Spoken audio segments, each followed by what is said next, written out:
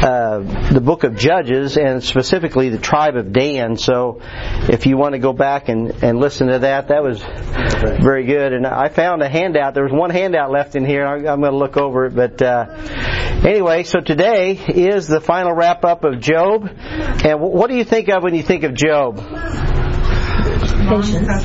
Patience, some long suffering. Yeah. I mean, I think of suffering, and we know the Bible says tribulation worketh patience, and all of us want patience, but we don't want tribulation, right? And yet that's how we get patience, and so we all. And I was thinking about that this week. Just they say that Job doesn't teach us necessarily why good people suffer, but it does teach us how good people should suffer, right? These things really happen through no fault of Job's own. And many times, we live in a fallen world, don't we? And so bad things do happen to good people, and God allows it. It may not be His direct will, but He permits a lot of things, right? He permits bad things to happen, and so we've all had a certain amount of suffering, and so I'm going to cover a few of the reasons why I believe God allows suffering. And we've got a guest, David Yoder, right? So, and you're related to the Stovall's? Yep. Yeah. So I think maybe everybody else may have been here before. I don't remember you, David, but welcome to our group. And I do know, is it your daughter, Taylor? Yes. So it's your daughter's Taylor that we know her from. We went to Israel with his daughter, so I know his daughter a little bit, and just a good family, and so we're glad to have you, sir.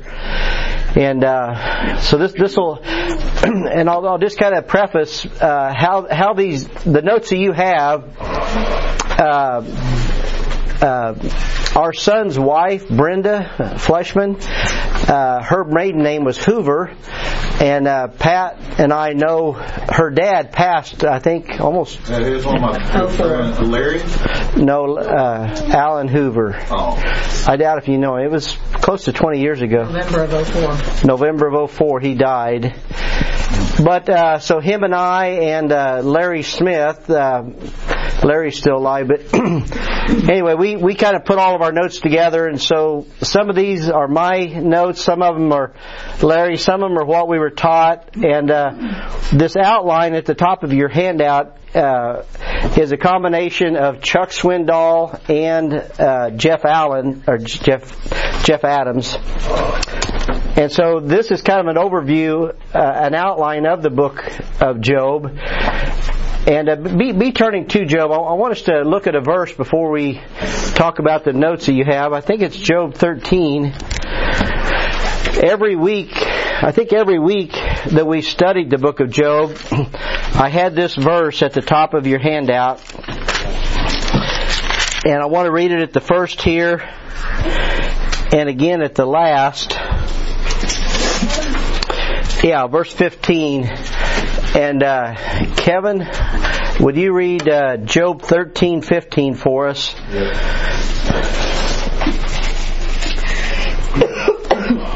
Though he may slay me, yet will I trust him in him, but I will remain mine own ways before him. Maintain. Yeah. And I don't know if any of us could actually say that. Even if God allows me to be persecuted, my health, my possessions, my relationships, all the way up to and including death, though He slay me, yet will I trust in Him. And that's a big statement right there. And then he goes on to say, but I'm still going to maintain my ways. And he was upright and perfect. He feared God. He eschewed evil, and he's going to maintain that. Even if God were to persecute him up to the point of him allowing his life to be taken. So that's kind of what I want to end on today, is just how much do you and I really trust the Lord? How much do we depend on Him and His faithfulness and His goodness? Even if we were to suffer. And so here's the chapter breakdown of the book of Job. The first two chapters of how he was attacked by the enemy.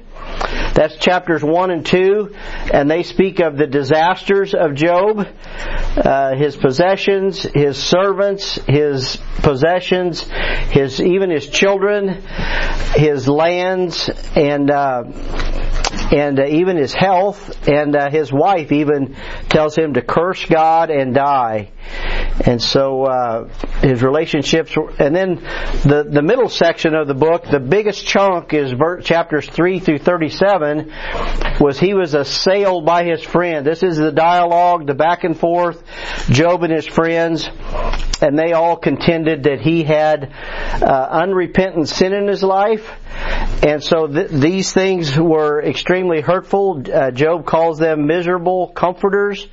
They came there to mourn and comfort with him, but they may have mourned, but they were not very comforting. And then at the end of the book, God answers him, and this is his deliverance, and this is, the good part. And the Bible uses a phrase that his captivity was turned. And when you're suffering, I don't know, I talked to Bud Crust out here in the foyer this morning, and he's going through radiation treatment, and his last radiation, I think it's 30 or 40 some treatments. It's like right after Thanksgiving, and he's looking for that time when his captivity is turned, where the radiation is not burning him up, and he's not hurting, and he does have more energy. And I know, Carol, you just went through a procedure. Yeah. And so you're looking for when that arm can work again, and when the body works again, and anyway, we can all relate to that on some level, that we want. And there's a verse in Proverbs that I think of oftentimes. It says, hope deferred maketh the heart sick. But when the answer comes, it's a tree of life or something like that. So when your hope is deferred, when you maybe don't have hope, when you are discouraged, when you're down, it makes the heart sick, doesn't it? It's like, I just can't see past this thing. But when it comes, it's like a tree of life. It's flourishing. I've got hope again. The sun's shining. The birds are singing. The grass is green. And so we all need that. And so God does answer him, maybe not how we would think. And God never actually tells Job why this all happened. We can read the dialogue between the devil and God, and so we know it's more of a spiritual attack. But Job didn't know that.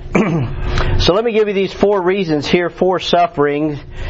And I put in my note just the devil wants to use suffering to destroy us. He wants to kill, steal, and destroy. But God wants us to use suffering to benefit us. And, that's how we learn to trust Him.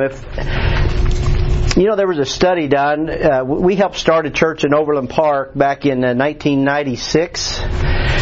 And they did a study of people's giving. And, I think at the time there were over 100,000 people living in Overland Park, Kansas. And Overland Park, Kansas is the second most educated county or city in all of America, right behind the town in Texas where Chuck Swindoll's ministers. I can't think. What is it? No,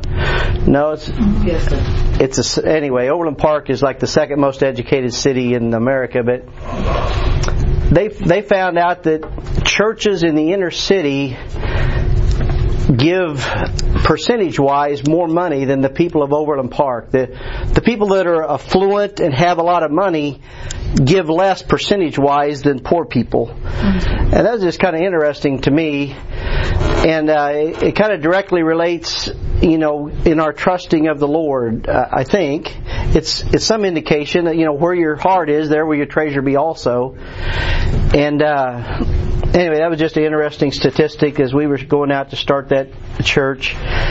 But one of the reasons God allows suffering is for the lost to be saved. And I think I hit my... I hit my mouse. Don't hit your mouse. Mouse beater. I'm a mouse beater. It's still alive. I didn't destroy it. Angie, deal with him. And I think we all know this kind of intuitively, that the best swimmer in the world don't need a life preserver until they're drowning.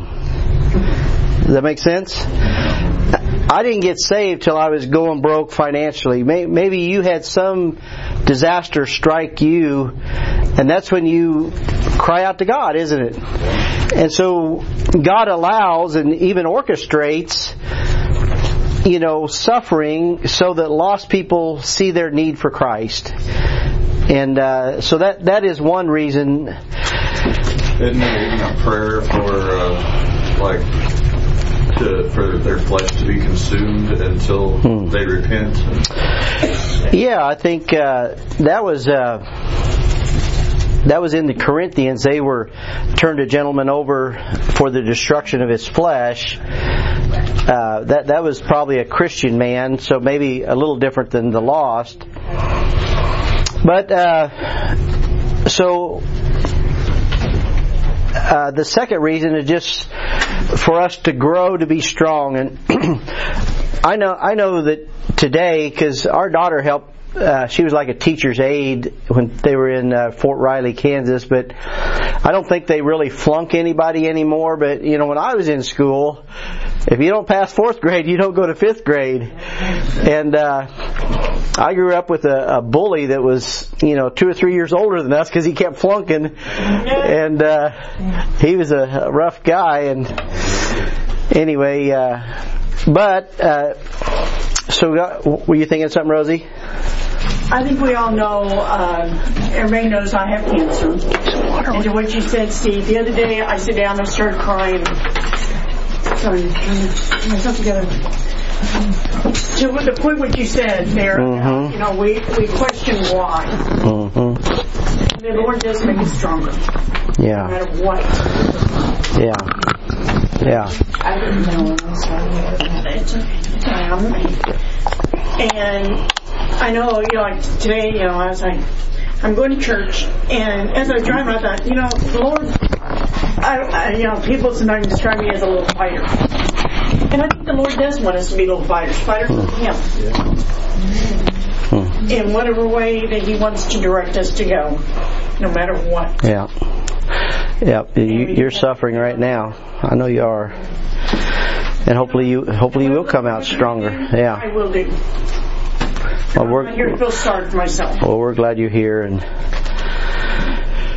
hopefully you can come through this better. And I'm a little fighter. Yeah. I'm too mean. At least I don't beat my mouse. That's true. But so some suffering does cause us to grow and to be stronger, and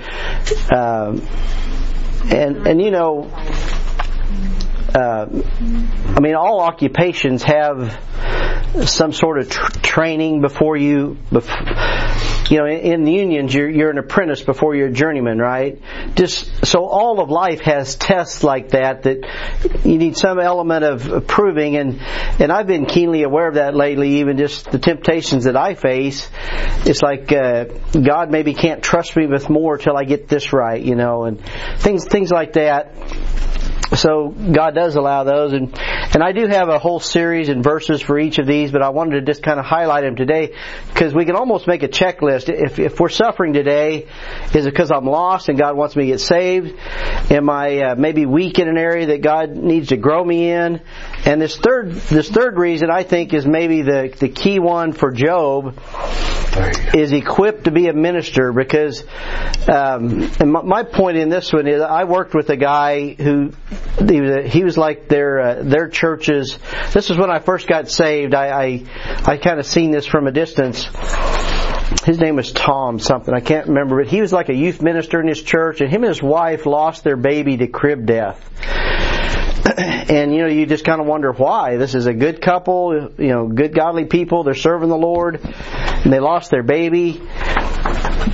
And within a year after that, one of his best friends lost their child, and his friend was lost. And God really used this couple because they'd lost their child a year earlier. They were really able to help the people that had lost their child. And I think that's where Job's at. But Job really suffered through no fault of his own.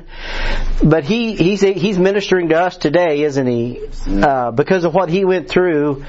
And so maybe you're going through something that God is going to use later to help somebody else. Does that make sense? And so, in ministry, that word equipped, that's what we're going to really focus on starting December 10th as we study 2 Corinthians. It's kind of the handbook of ministry. Before we're able to minister to others, we need to, not only be saved, but be equipped and be prepared. And so sometimes suffering allows us to do that. And then this last one, chastised to be pure.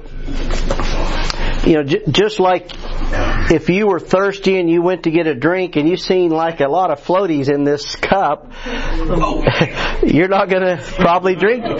Thanks, Steve. Appreciate that. You're not going to use that vessel because it's dirty. And so that's what the word chastised does. The word chaste, if you're like a chaste virgin, you're a pure virgin.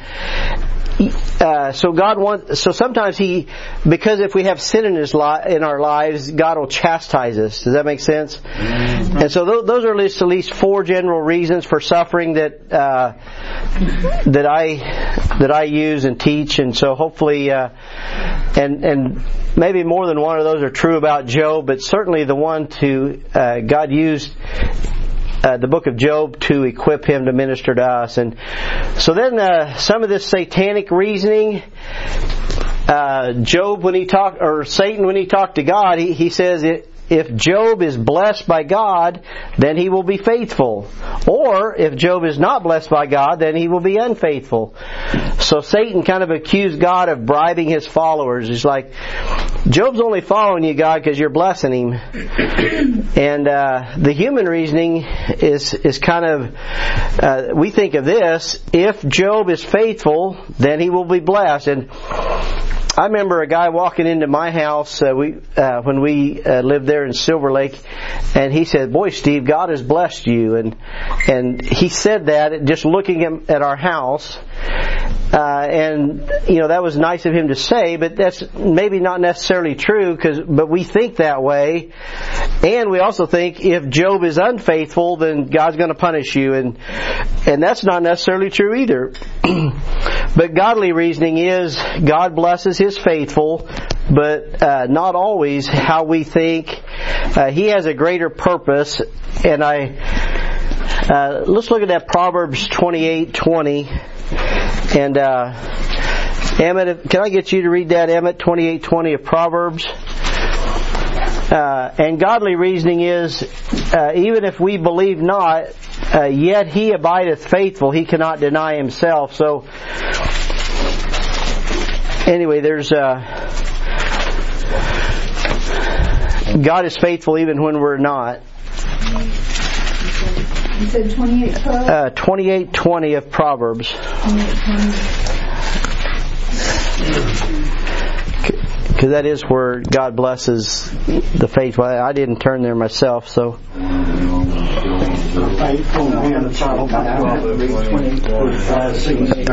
wait a minute, hold on. Emmett's talking here. Hold on. Go ahead. Want me to read it? Yeah. Read it again, Emmett. Sorry.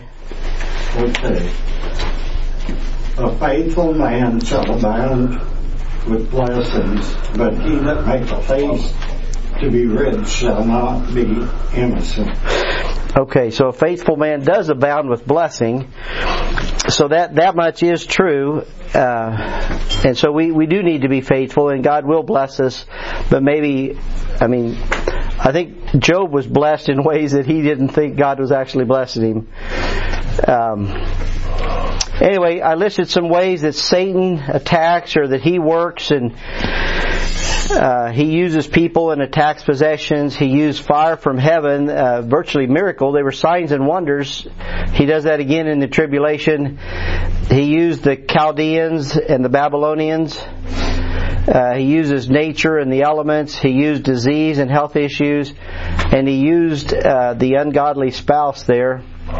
And Job is in a state of confusion, it says in Job 10. And we know that God is not the author of confusion. So Job 10:15 is where Job says, If I be wicked, woe unto me, and if I be righteous, yet will I not lift up my head.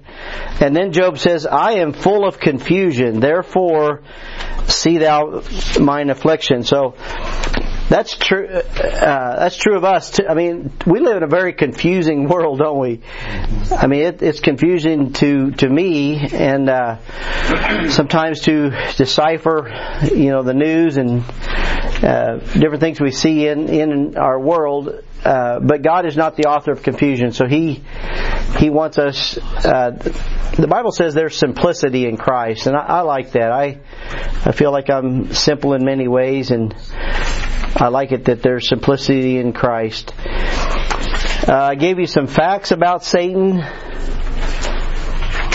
and then I gave you some things of suffering accomplishes. And these are things that Randy Foster, Roman numeral 5 there, suffering highlights our frailty. Suffering can draw us to God for healing.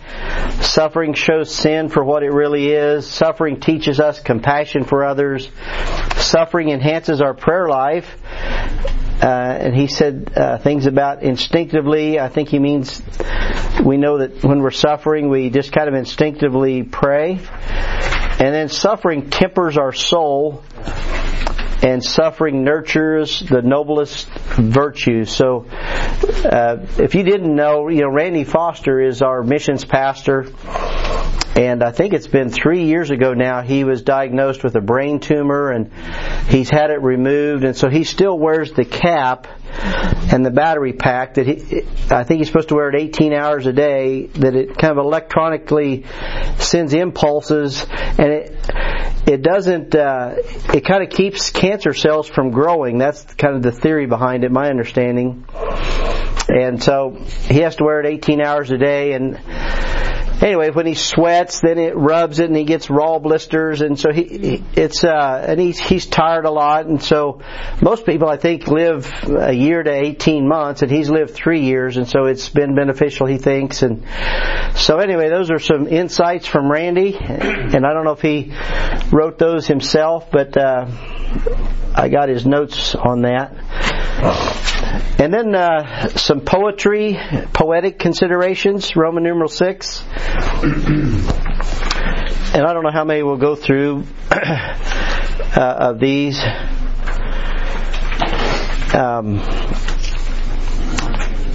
When we think of poetry, we think of rhymes, roses are red and violets are blue, things like that.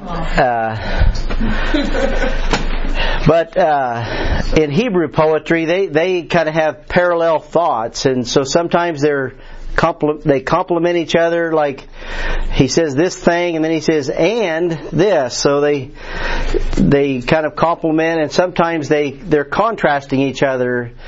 And so when we teach rules of Bible study, we even teach two of the most important words in the Bible are like and as. And when you see the word this is like that, God is trying to teach us something we don't know by showing us something we do know. And we might say we're hungry as a bear, and we think a bear eats a lot, so we're like that we're hungry as this. We use things like that. Anyway, we use things, and the Bible does too. And so God teaches us things that we don't know by this parallelism. And I think I only teach 2 here. There's a third one, Jim. There's completive, contrastive. Is it comparative? Comparative, yeah. I didn't put comparative on there, but so I gave you some examples from this one was kind of a completive one. When the morning stars sang together, and all the sons of God shouted for joy. And so we think of stars, and they're like these sons of God that are shouting. So just that word "and" the kind of completes this thought here. And in Job 42, Job says, "Wherefore I abhor myself and repent in dust and ashes."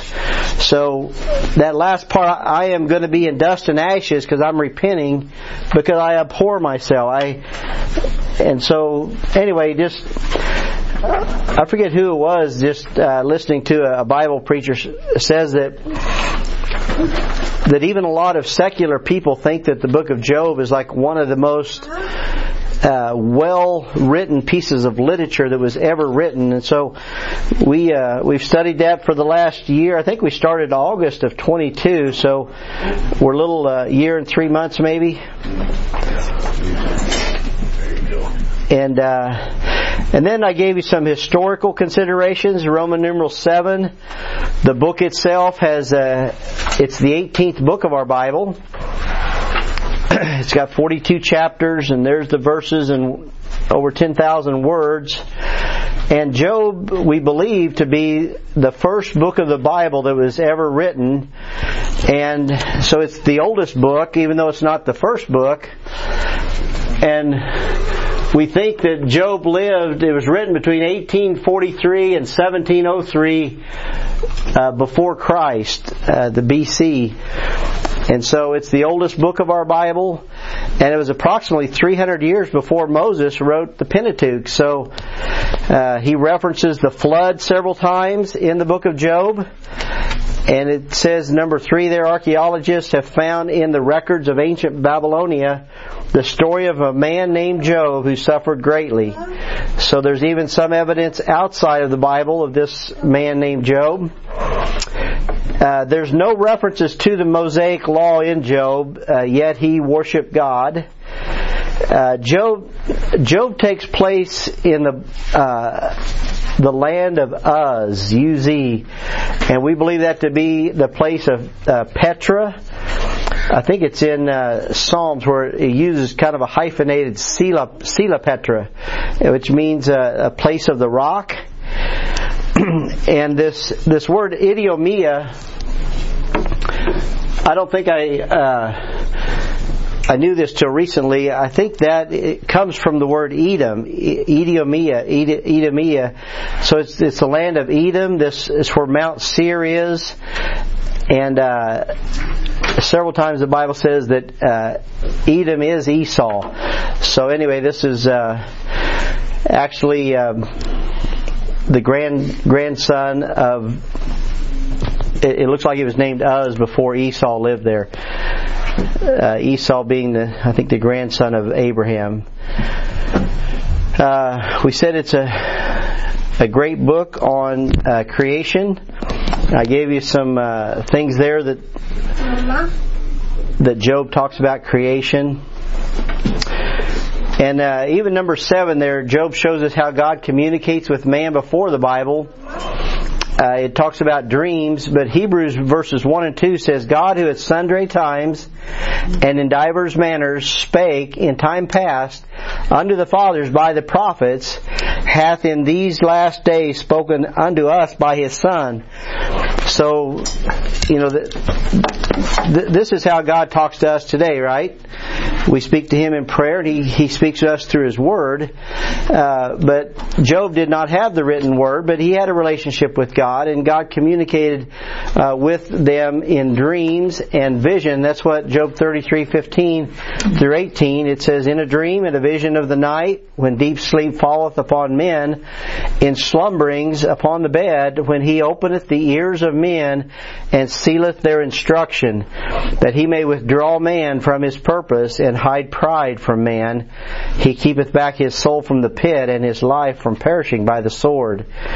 So God spoke in dreams, and during the kings He spake by His prophets, and so several books of our Bible are written by prophets. And the word inspiration is found in the book of Job, and it just means that God breathed. And God's, I think all of us know this, but we have a respiratory system. But, in the middle of that word, respiratory is respiratory. There's a spirit. And so when we die, we give up the ghost. We exhale. So when God breathed, He inspired holy men of God spake as they were moved by the Holy Ghost. And so that it's pretty wild to think that we have the words that God breathed.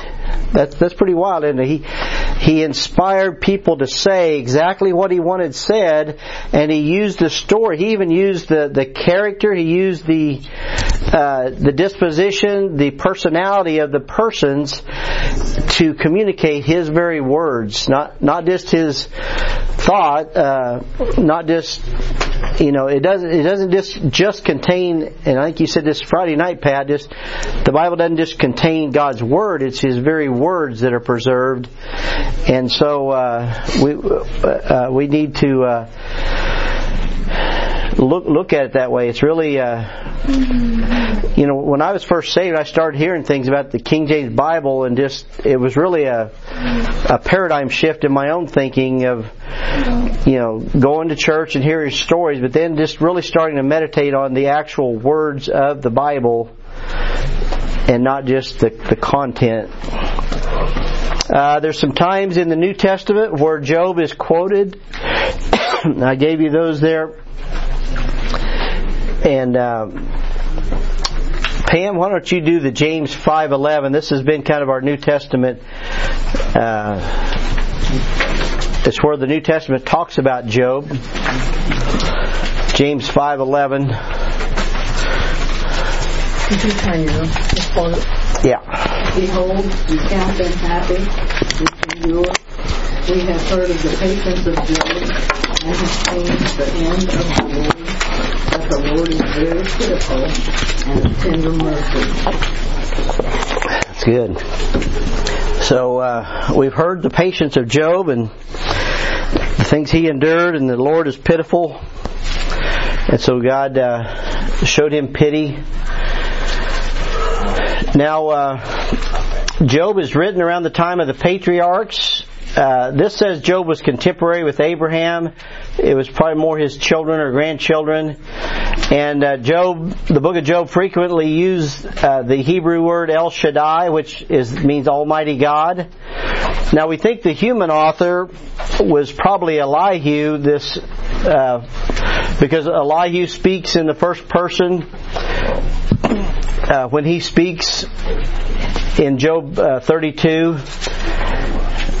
And so we think Elihu was the human author that wrote down what happened. And then I gave you a list of the men, letter E there, and what Job's name means.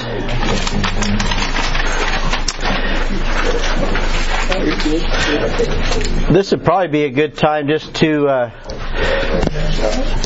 we talked about how Job was perfect, which we saw means complete, and Colossians says that kind of gives us the definition of being perfect. He was upright, meaning he was righteous. We said he feared God, and we said that the fear of God is either taught or it's experienced. And I think that's a good thing for us all to think about. There's certain things that kind of put a fear of God in us, right? But it's better to come to church on Sunday morning and have someone teach us. We need to fear God for who He is and all these things than to have to learn by experience, right? When we don't want to go behind the woodshed of God, do we? Let's say the fear of God is the beginning of your life. Yeah. Yeah, you think that was bad. And then we said he eschewed evil, and we've seen one definition meant distasteful, and that should be true of all of us. When we experience something evil, we should find that distasteful. Angie and I started watching a movie last night. It was just so vulgar. We stopped partway through. It's like, okay, it's not wholesome. We're just going to shut it off. We found it distasteful. And so we should all think that towards evil things. I gave you some information on Eliphaz. These are his three friends, Eliphaz, Bildad, and Zophar. And then even Elihu. So those are the characters there. And Jim, I think I got this from you. There's references here where all four of those men believed Job had sin in his life, and so they were his counselors, and they were miserable comforters. And I did want to say just a few words about counseling here. And this word came up just in my daily reading today, and I don't feel like I'm a very good counselor, but I want to be. And it was talking about one of the kings of Israel. His mother counseled him in an evil way, and he became, a bad king. And, counselors say that, about 50% of the way we are is the way we were brought up, and 50% of the way we are is genetic. Like, we inherit certain traits, so these are how we are.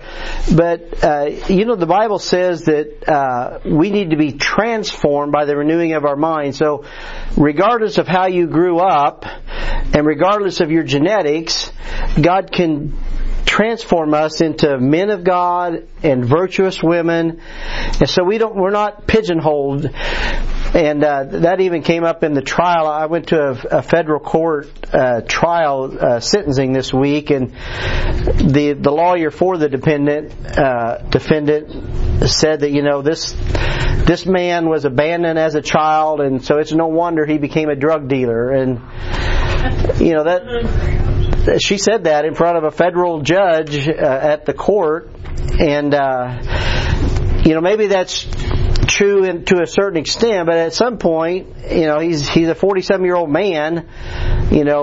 Grow up, take responsibility, let God into your life, and let Him transform you from the inside out. That's I don't know if you know this, but the word transform in the New Testament comes from the Greek word metamorphosis. And metamorphosis is like what happens when a caterpillar becomes a butterfly, right? And that butterfly is never a caterpillar again. So we need to let God change us in that way, and bring about a good change. So I gave you in fact, look at Job 26. And Carol, do you have your Bible? Yeah. Can you go to Job 26, and I'll let you read verse 3. I think this is a good Bible definition of what counseling is or should be. Proverbs 26. Proverbs or Job? I'm sorry, Job 26. Okay. Yeah, that's all right. 26 what? 26 verse 3. Okay. How is it then control him that he hath no wisdom, and how us through painful declares a thing as it is? And I don't know if you've seen there that the little word "and" was in there. So this is a completive statement. How hast thou counseled him that hath no wisdom, and how hast thou plentifully declared the thing as it is? So counseling is plentifully declaring something as it is. When you're counseling someone, you're kind of looking at the same thing from different points. You're plentifully declaring this is the problem. This is what's going on in your life, and this is why this is happening. And there's really two forms of counseling, and I like this. When we counsel a lost person, that's really evangelism. You're lost. You need God in your life, sir, ma'am. I'm counseling you to be saved. And if we're counseling a saved person, like I'm doing right now, everyone in here is probably saved. We call that discipleship. This is some form of discipleship. Right now, we're learning the Bible, we're learning truth, we're trying to see how it applies to our life, and this is counseling from the pulpit, right? And so counseling the saved is discipleship. counseling the lost is evangelism, and we're trying to declare something as it is. And the goal of counseling, in a word, is change. And I actually had a lady text me. I haven't talked to her for, I think I only met her once. She said, "Does your church offer counseling?" And so I referred her to Brian, and hopefully she called and hopefully she got it set up. But the goal of counseling is change. You know, we're doing something.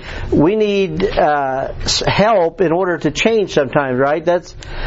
So the goal of counseling is change, and so therefore, you and I, as we work with people, we need to be change agents. We need to help bring about change and let God use His Word through us to instruct others. So these are all counseling points. There's some valuable counseling of how not to counsel. We say tact and timing are most important.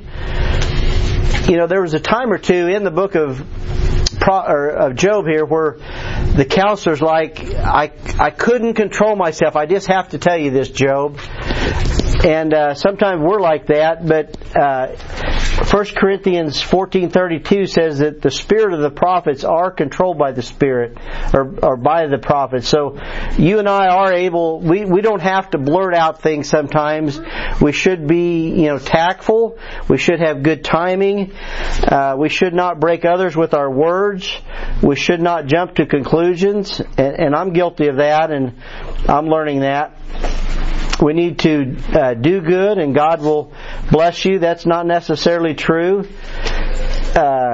Trials are not necessarily the result of hidden sin, but it could be.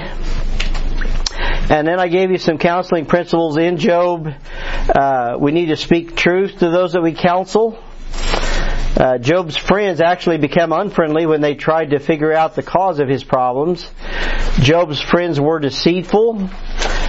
Even though there's safety in the multitude of counselors, they should agree with the Word of God. I thought that was a good point.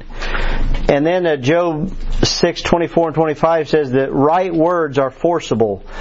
And sometimes somebody will tell you something, a hard truth, and you may not want to hear it, at least at the time, but over time, like the next day, you might think, that person was right. I should do that. And so hopefully, even at the time, if somebody tells you, so right words are forcible, they are able to bring about change. So we need to pray for our counselee. Counselee shouldn't try and justify themselves, and that's a hard one not to do. I would never have done this if that person hadn't done this, and we try to justify why we did something, and I did this horrible thing because that person just wouldn't, and you fill in the blank. And so there's a place there where people, in Job 9, where they were trying to justify themselves. Which you hated when our kids used to do. Yeah. Anyway, it's way better. It's way better when you just say, "I'm sorry, I blew it. I'm a jerk. I shouldn't have done that." You're not a jerk, Steve. Thank you. I do got a question on that, though. Yeah. If you do good by God, why wouldn't He bless you? Well, and I think that I wrote that a little bit wrong, Larry. You're right. So if you do right, God will bless you, but maybe not the way you think He should. Well, you said not necessarily true physically. I mean, it can be true, but it's not. It doesn't have to be. I found out that when I do what I'm supposed to do and I put in my 10%, that He doesn't bless me the way I think He's going to bless me, but He'll make that 90% stretch further. Yeah. That's a good one. Because it kind of gets it in my head that, hey, I'm a little less money, so. Yeah. The way I get right now. Need to eat more frugally. No, that's good. The guy can do more than 90% than you can with that 100%. Yeah. And then the rest of that counseling section, it's good to ask questions, the person you're counseling, and then show pity to the counselee. And that's what it says there in Job 6, that pity should be shown him that has these troubles.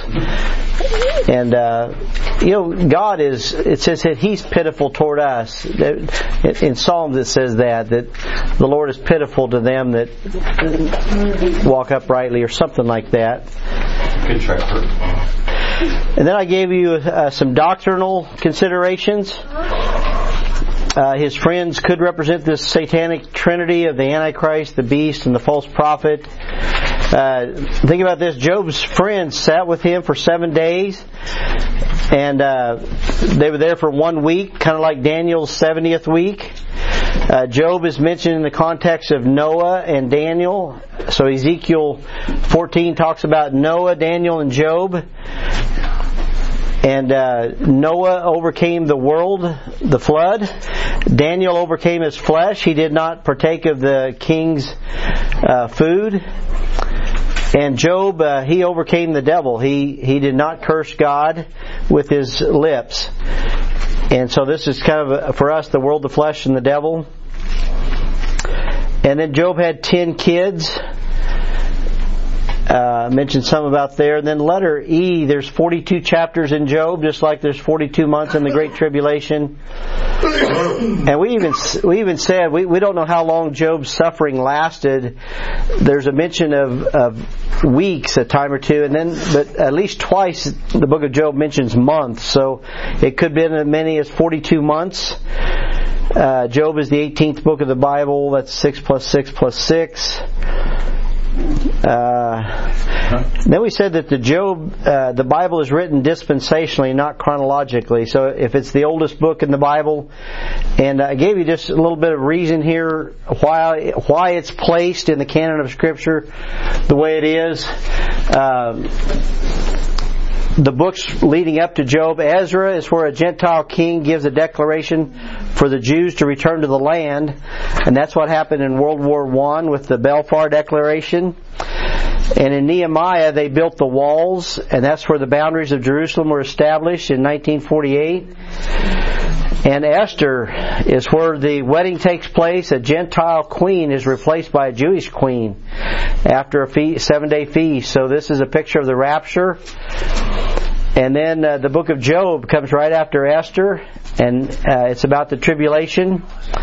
And Psalms is where David is on the throne, ruling and reigning. And Psalms was actually written over a period of 1,000 years, so that's interesting. With Moses writing 2 of the Psalms around 1500 BC, and Hezekiah writing some of the Psalms around 500 BC. And then Proverbs and Ecclesiastes about the wisdom of God, and Song of Solomon is kind of the honeymoon of Christ and the church. So anyway, there's some reasons why Job is in the Bible where it's at.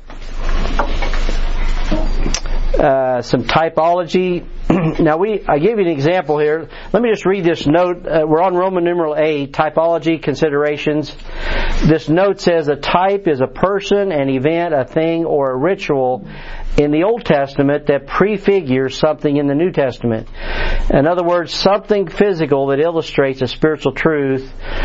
Other Bible words for types are the word print, form, pattern, fashion, manner, example, ensample, and figure. And I gave you an example here. Romans 5:14 says that Adam is the figure of him that was to come. And 1 Corinthians 15:45 called Jesus the last Adam. So Adam was a type of Christ, and you don't need Greek and Hebrew to show you that. The English brings that out. So we studied this, that Job was a type of the nation of Israel in the tribulation period. I give you some examples of that. Job is a type of Christ on the cross, and Job is a type of a lost man in hell. And then in letter D, I gave you 7 general ways that Job is a type of Christ. Both had great riches, both lost everything, both were tempted by Satan, both were falsely accused of being a sinner. Both suffered for nothing, though they did nothing wrong, and both remained faithful to God, and both were blessed more abundantly in the end. And then I gave you some devotional considerations. I'm only on page 7, aren't I? I may jump over some of this. And so some of you know, we have a Bible Institute here at this church. It's a 4-year Bible study, or 4-year Bible college, and so I'm one of the instructors, and I've taught through Job 2 or 3 times. So we've been going for about 12. So we've had about 3-4 year cycles, and I think this next spring, I think we have 1 or 2 graduates. So we'll have a graduation in the springtime from our Bible Institute, and right now we have 6 or 7 students. But I would say we probably teach about 10 books of the Bible. I think there's 48 different courses, and we teach about 10 books of the Bible, and Job is one of them, and I've taught that. So what you're getting here, don't be all freaked out. We're studying types and doctrine and all these things, but these are my notes from that class, and so if you ever go through it, the only difference would be I would test you on that. So you have to have some evidence that, and that is the hardest part of teaching in the Bible Institute is, because these are people we go to church with, and I got to grade them. It's like I'm judging them or something. But anyway, Pastor Alan Shelby says they're not tests; they're celebrations of knowledge. He puts a spin on it. It's not a test; it's a celebration of knowledge. We're just. Somebody fails it. We have had people fail it. They take it over. They have to take the class over. Sometimes we may have them do some extra things. We did that once also. So, and we've had people drop out. So, because it is difficult. 40 a semester or something? I think there's 4 classes each semester. So, anyway, Mary's one of our students. She's not feeling well today, but she's one of and she's taken all 4 classes. So I think there's a class on Tuesday night, a class on Thursday, and 2 classes on Saturday morning. That's when we have our times of teaching. I think it's interesting that you will go ahead and teach women, but then you only allow them to do. Yeah. Well, just that only men are to be pastors, and the ladies are not to usurp authority over the men, and so we don't have ladies teaching over men for some of those reasons. But there are some pastoral things that ladies do, and Pam Jackson is one of our students, and sound like you're interested. Sound like we may sign you up. Too old. No, you're not. I just wanted to bring that out. For women to go through all that. Yeah, they do the same preparation, and they do some counseling. And I was going to say, Lauren went through it. My daughter Lauren, and she uses all that knowledge. Like when she was a missionary in India for a while. Yeah. And just because she wasn't a pastor, she still used right. information. Yeah, so it's not about equality; it's about roles, and so that's a good description. That's how I look at it. Same person beats her mouth, so there. Yeah. Well, here's some reasons for Job's suffering within the book. I think these are pretty well taken. That Satan might be silenced. So God effectively silences Satan by allowing Satan to try to get Job to curse God, and he doesn't do it. So that Job might see God. We studied that a little bit a couple weeks ago, that Job saw God. It says he heard of God and now he sees Him. That Job might see himself as he is. That Job's friends might learn not to judge. That Job might learn to pray for rather than lash out against his critics, and to demonstrate that God's plan for his own eventually have happy endings. And then I gave you a section on key words and phrases in the book. I don't know how many. Those are just some that I came up with. There may be others. And then this is a good one. I think I messed up on my Roman numerals. I went from Roman numeral. Maybe I got 2 number 8s there. Anyway, why do the wicked prosper? To become trophies of changed lives. Like Nebuchadnezzar, he was a wicked man that he eventually praised the God of heaven. And sometimes God allows wickedness to accumulate riches for us.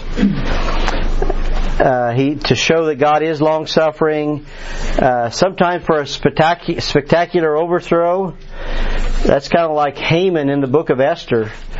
He hated the Jews and he persecuted them. He wanted to kill them all, and he eventually got hung on the gallows that he built for Mordecai. And then sometimes God allows the wicked to prosper to be a testimony of righteousness. I gave you some truths in Job. Now these general learnings, these are right out of Jeff Adams' book. I thought they were pretty good. Let's read through these. Roman numeral 9. This is on page 9. It says, some questions will never be answered in this life, if ever, and God owes us no explanations. Some believers suffer for no reason of their own making. We are... It's not my phone. We are a small part of the intense spiritual warfare that has been raging since the fall of Lucifer, a war of which we have little understanding. Unless we exercise great caution and discernment, even our best intentions to minister to those who suffer can easily be seized by the enemy to use to his advantage in this spiritual war. An abundance of facts about God does not necessarily qualify anyone to understand God's purposes, especially to diagnose His workings in the life of another. And then our need is not just for more information about God. Our need is to know God. And when baffled and overwhelmed by trials that are not of our own creation, we should lift up our eyes to see the big picture of God's plan for the universe. We should simply stand in awe of God's great power and simply let Him be God. And all trials for righteousness' sake ultimately lead to new beginnings. God can be loved for His own sake.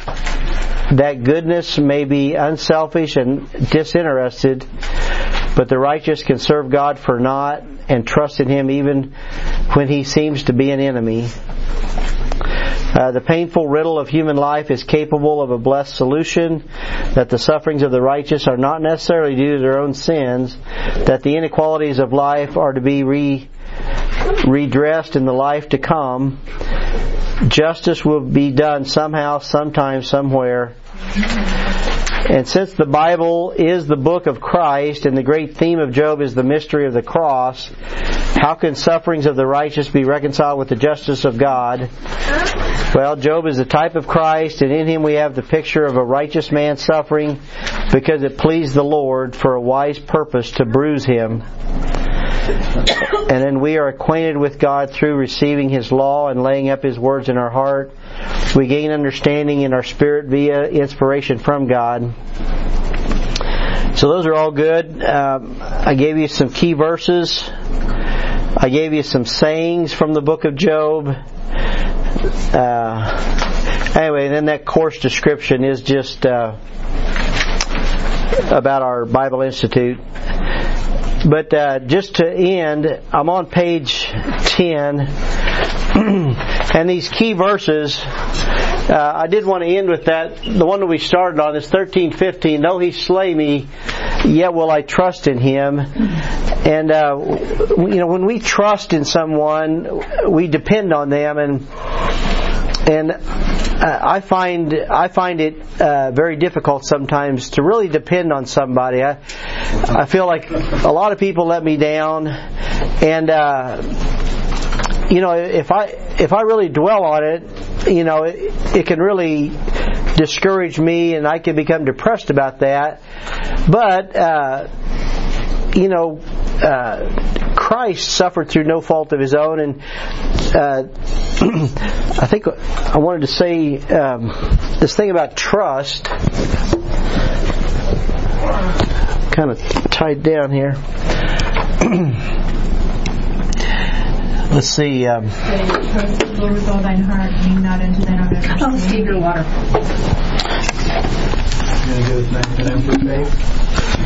No. I've been looking for one.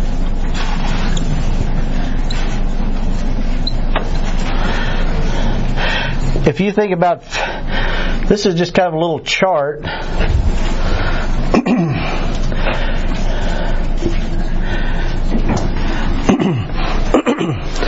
And this is true in marriage. It's true in our relationship. But faithfulness over time